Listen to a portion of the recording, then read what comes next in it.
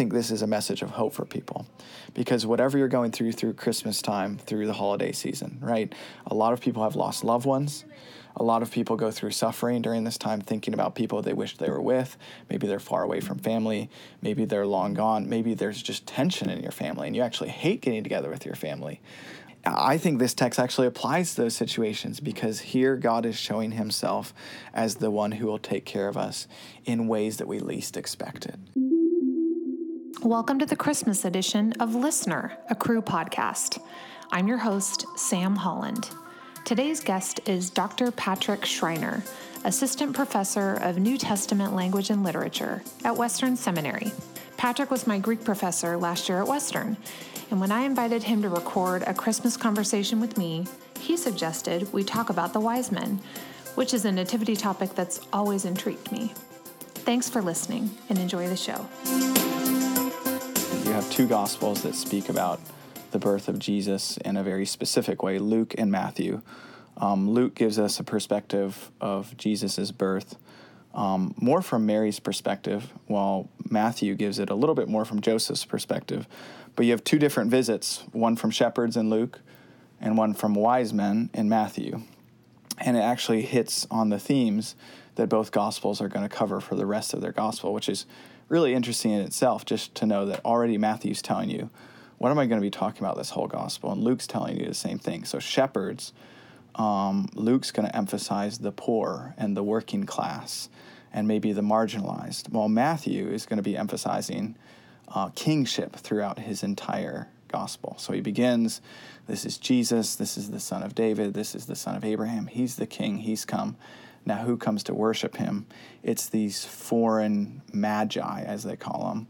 And there's some debate about who they are, but it seems like they're kind of king-like figures from beyond Jerusalem, and they come to worship the new king.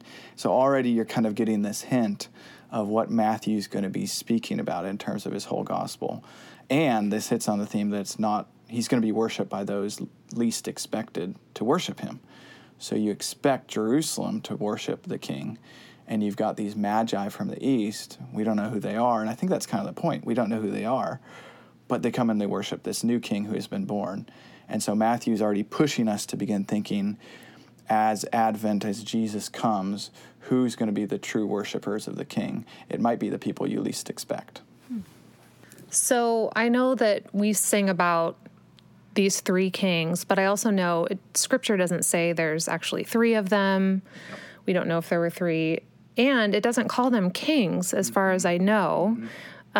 So does that come from that being a theme of Matthew, that they would call them kings? Yeah, that's a great question. It's actually a debated point.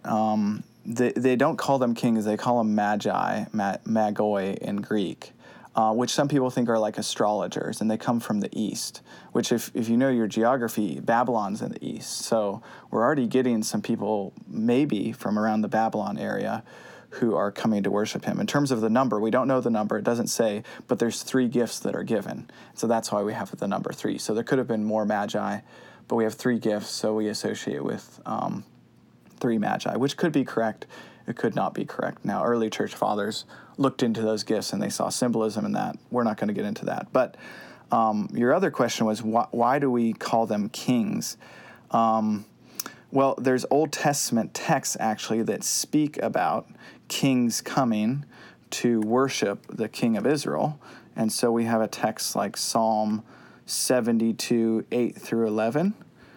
And it says, "May he rule from sea to sea and from the Euphrates to the ends of the earth." So may the king of Israel rule over this whole land. "May desert tribes kneel before him and his enemies lick the dust. May kings of Tarshish and the coasts and islands bring tribute.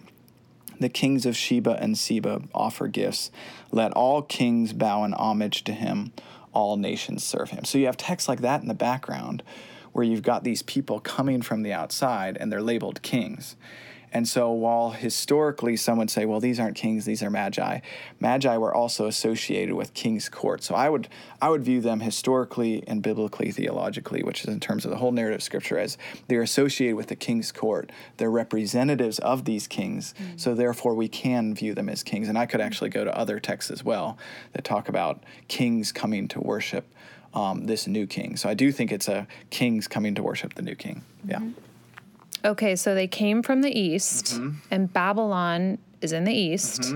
So is there some connection between the Babylonian exile and the fact that these magi would have some sort of something in writing that's telling them some prophecy that has to do with a star and with a king being born and Jerusalem, I guess, because that's where they go? Yep. Yeah. Yeah, great question. One of the interesting things is if you think back to what happened to Israel as they went into exile, is that all of the stuff in the temple, the gold, was taken from the temple. And you think about King Nebuchadnezzar and Daniel when he's drinking from those golden goblets, and then God judges him partially because he's using those things flippantly. Now, so if you kind of connect that with what's happening, these kings are coming from the east, maybe. And the text doesn't say this, but maybe they're coming back and returning the gifts of the temple to the king, the new king, without knowing it. So they're bringing him gifts, and he's actually the new king priest in that sense, which is a really cool connection. You also have, in terms of the star, if you look back to Numbers 24, 17 through 19, this is when Balaam is told to curse Israel. And he's a foreigner, he's a Gentile, and he's like a prophet of their land. And this other king tells him, "Hey, curse these new wanderers. We don't know what they're doing." And he goes to curse them, and all that comes out of his mouth is blessing. And the king's like, "What are you doing? You can't bless them. I called on you to curse these people." And one of his blessings is kind of a prophecy, and this is what he says. He says, "I see him, but not now. I perceive him, but not near. A star will come from Jacob." So here's the text where we have the star, and the Magi are following this star. A star will come from Jacob. A scepter, which is what a king holds, will arise from Israel. He will smash the forehead of Moab and strike down all the Shethites. Edom will become his possession. Everyone will be triumphant. Anyways, all this to say, Balaam's already looking kind of future, having a prophecy of this star, which is a representative of the king. So if you go back to ancient Near Eastern history and first century history, you can actually see that stars are kind of representative kings. So you have this star kingship, this prophecy about this king coming from Israel, and these magi seeing this star and knowing, I've got to go worship this other king that's been born. And in the text of Matthew, that's why Herod's so upset. Because the text begins with Jesus being born in the land of another king, who is Herod, and now a new king's on the scene. And whenever you have two kings, if you read any story, two kings is not a good thing in terms of there's going to be fighting, and that's what happens with Herod. He opposes this new king who comes. So let's talk about this star. I mean, you've mentioned in the Old Testament, even kings and stars, there's a correlation there. Yep. Just like in The Lion King, if you've seen that movie. I have, many times. I mean, they think that the stars are, well, do they think they're kings or their ancestors? Or? Yeah, kings, ancestors, angels. So sometimes I think they're angels, So this is a common theory, but let's talk about the star for a minute. And even looking outside the Bible, isn't it true, I don't know if you've read about this, but that Chinese and even Korean astrologers saw a star in 5 BC, which, because the Christian calendar is off, that would have been at the birth of Christ. So there's people in other parts of the world recording that there is something in the sky that's not normal. Right. Yeah, there's a huge debate about how they follow this star, what's happening. Honestly, I've looked into some of the debate, and it's really complicated. I don't want to get into it. It could be a star. There's a few options. It could be an angel because they viewed stars as kind of beings that were probably in the heavens. So some actually argue that that's an angel that's actually leading them, and they just view it as a star. It could be a nova or a comet, which is like a moving star that kind of moves and follows and shows them where to go. There is some history, as you said, that points to it maybe a star moving at that point and showing them where to go. I don't think the point of Matthew is probably to tell us exactly what was happening there. I think the symbolism probably is more important in terms of what the star stands for. How they got there, Matthew just doesn't seem very interested in giving us like the history of peeling back. Okay, where was this star? How is it leading them? That's really interesting to think about, and I've thought about it some, but actually what I've come to see is that I don't really know exactly how it worked. What I do know is that I trust the scriptures and that they're telling us something about this king. And so I actually like to focus not so much on exactly what happened, but rather, hey, what does this stand for? And it's real, it's historically accurate, I would say, but also at the same time saying, there's more going on with the star here than meets the eye. Isaiah 9:2, just another text from the Old Testament that I thought of while we think about the star, is Isaiah says, the people walking in darkness have seen a great light. A light has dawned on those living in the land of darkness. So a star gives off light, obviously. And Isaiah is predicting that, hey, the people who live outside of the land of Israel are going to see a great light. It's dawning upon them.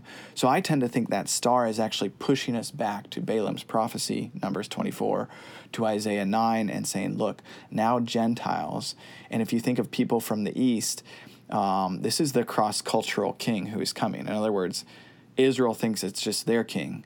But already in the Old Testament, Yahweh had said, all nations will come and worship me.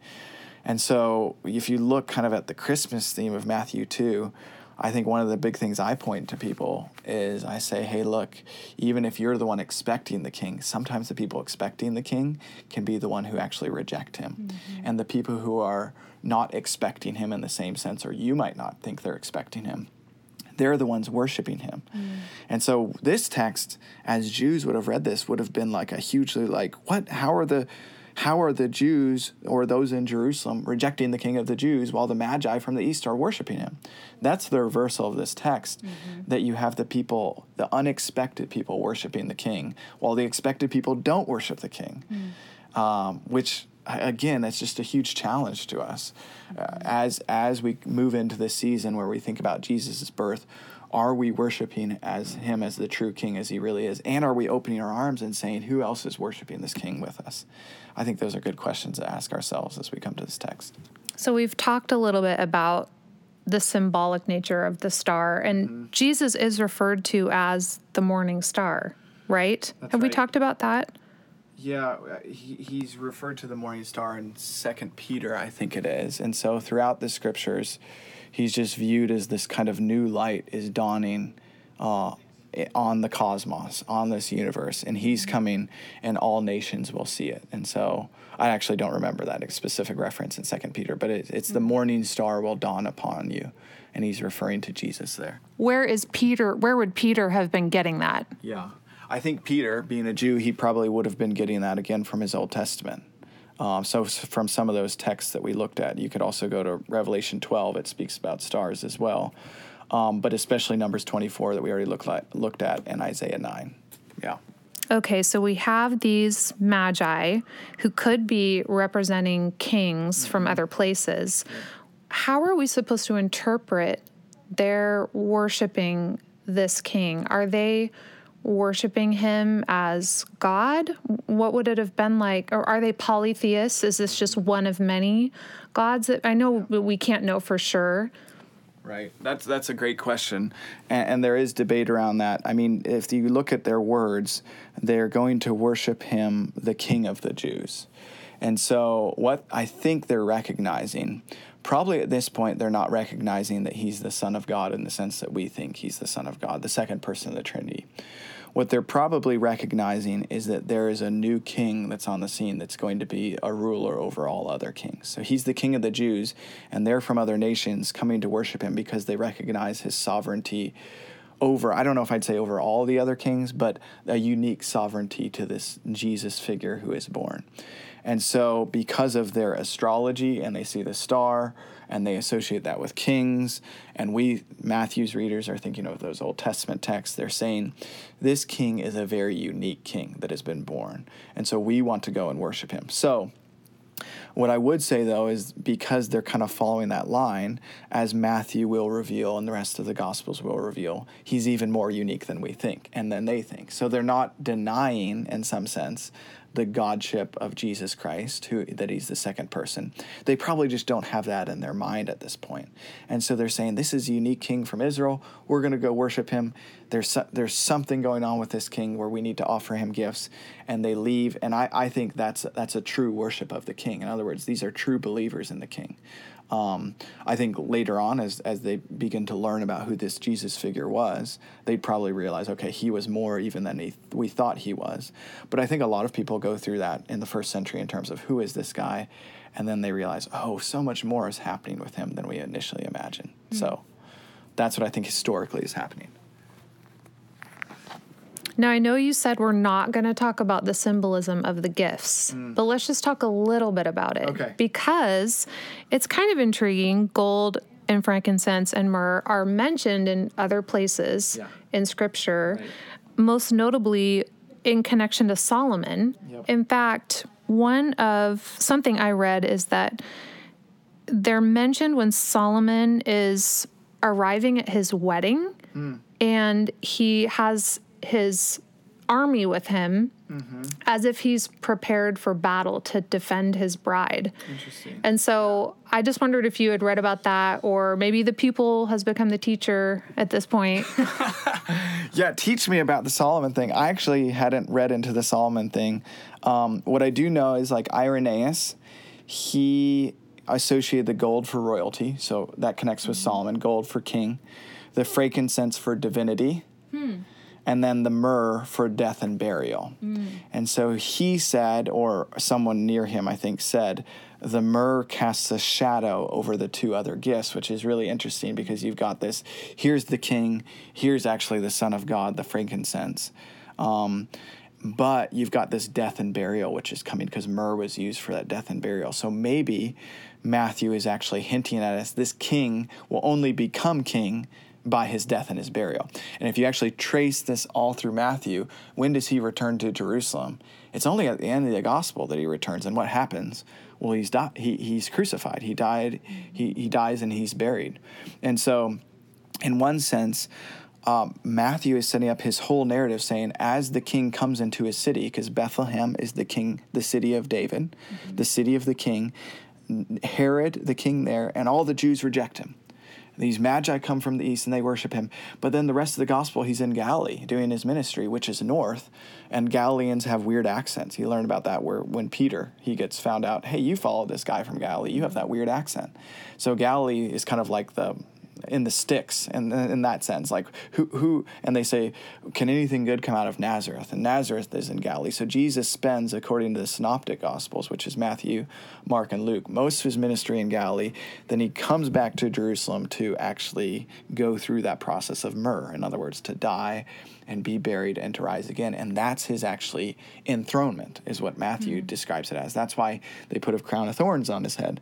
That's why they put a robe on him. That's why Pilate says, this is the King of the Jews. You're supposed to make the connection between those two different things. So, again, whether you take those gifts as symbolic, some would say now we shouldn't take them as symbolic. You just read them as they are. Early church fathers did. In the days of King Hezekiah, they came and they took silver, gold, spices, and fine olive oil in Isaiah 39:2 from the temple. So I already mentioned that kind of temple thing. So these gifts, that's where I've made the connection, at least, that these gifts might be the temple gifts themselves that they're returning to the king. But you can teach me more about Solomon, because that'd be great. I'd love to learn more about that. I don't know if you're ready. You can take my class. Yeah. Well, so Christmas is coming, and this is a part of our Christmas story that we hear. We read it every year. We hear it at church. We tell our kids this story. So tell us again, what is our takeaway from this aspect of the story in Matthew? Yeah, I mean, that's a great question. There's so much going on in this text. There's also connections with Psalm 2, and I don't want to just be like connection geek here, but I kind of am. And in Psalm 2, Yahweh, if you go back, this is this huge psalm. Yahweh says, I've appointed my son, my anointed one, on Zion, my holy hill. And the kings of the earth, they're actually going to rage and go against this king. So there's all these Greek word connections between the two, Matthew 2 and Psalm 2. And the point of Matthew 2 is that God, Yahweh himself, has set up his king in Bethlehem. So he's in Bethlehem. He's in the city of David. This is the promise fulfiller. This is the king from David's line.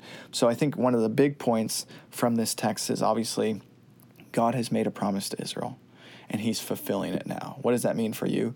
He's made promises to you, and he will fulfill them. The whole Bible is about promise and fulfillment. God says he's going to do something, and because he's God, he will do it. But one of the shocking things is he will do it in ways that you least expect. And so this king comes to his own city, and they reject him. And so he's fulfilling his promises, but at the same time, it's not going the way you thought it would. And so I think this is a message of hope for people, because whatever you're going through Christmas time, through the holiday season, right?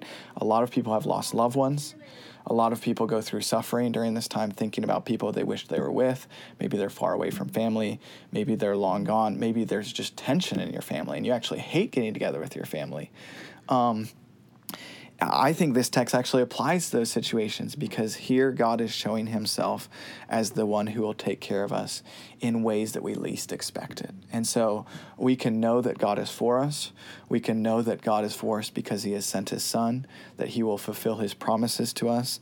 And despite the fact that we think everything is going south, he's actually working everything for our good, as Romans says. So he's orchestrating everything in our life so that we will know him more. And I think that's what's happening in this text as well. When Jews read it, they'd be like, no, how in the world can the people of Jerusalem and Herod, not recognize their true king? Well, it's the Magi who come. And so as you look at this scene, and actually you're supposed to be in utter shock of this scene. I think we know this story so well. We're not shocked anymore. We're like, yeah, of course, Magi worship him. We know this story. But if you're shocked at it, then you go back and you look at your life and you say, what am I shocked at? Like, maybe we're asking the question, how could God give me the life that I have? How could I not be gifted as this other person? How could I struggle with these things, whether it's sin or whatever it is? And I think this passage is showing us God loves us. God will be faithful to us. God has provided a king for us. If you follow him, unlike the people of Jerusalem and like the Magi, if you worship him, he's going to bring you into his kingdom. And it might not be all pretty here and now, as Peter says, you're going to go through many tribulations. But this king is going to set up his kingdom, and the kingdom's going to be really good. So if we follow this narrative down, I know I've been talking for a little while now, but if we follow this narrative down, what does Herod do? He kills all the baby boys in Bethlehem because he's trying to search for them. And what does Jesus do? He says, I will shepherd my people. The quotation from Micah 5:2 and 2 Samuel 5:2 is the one that Matthew uses, and he says, unlike Herod, who is a type of Pharaoh who kills the babies, right? Mm-hmm.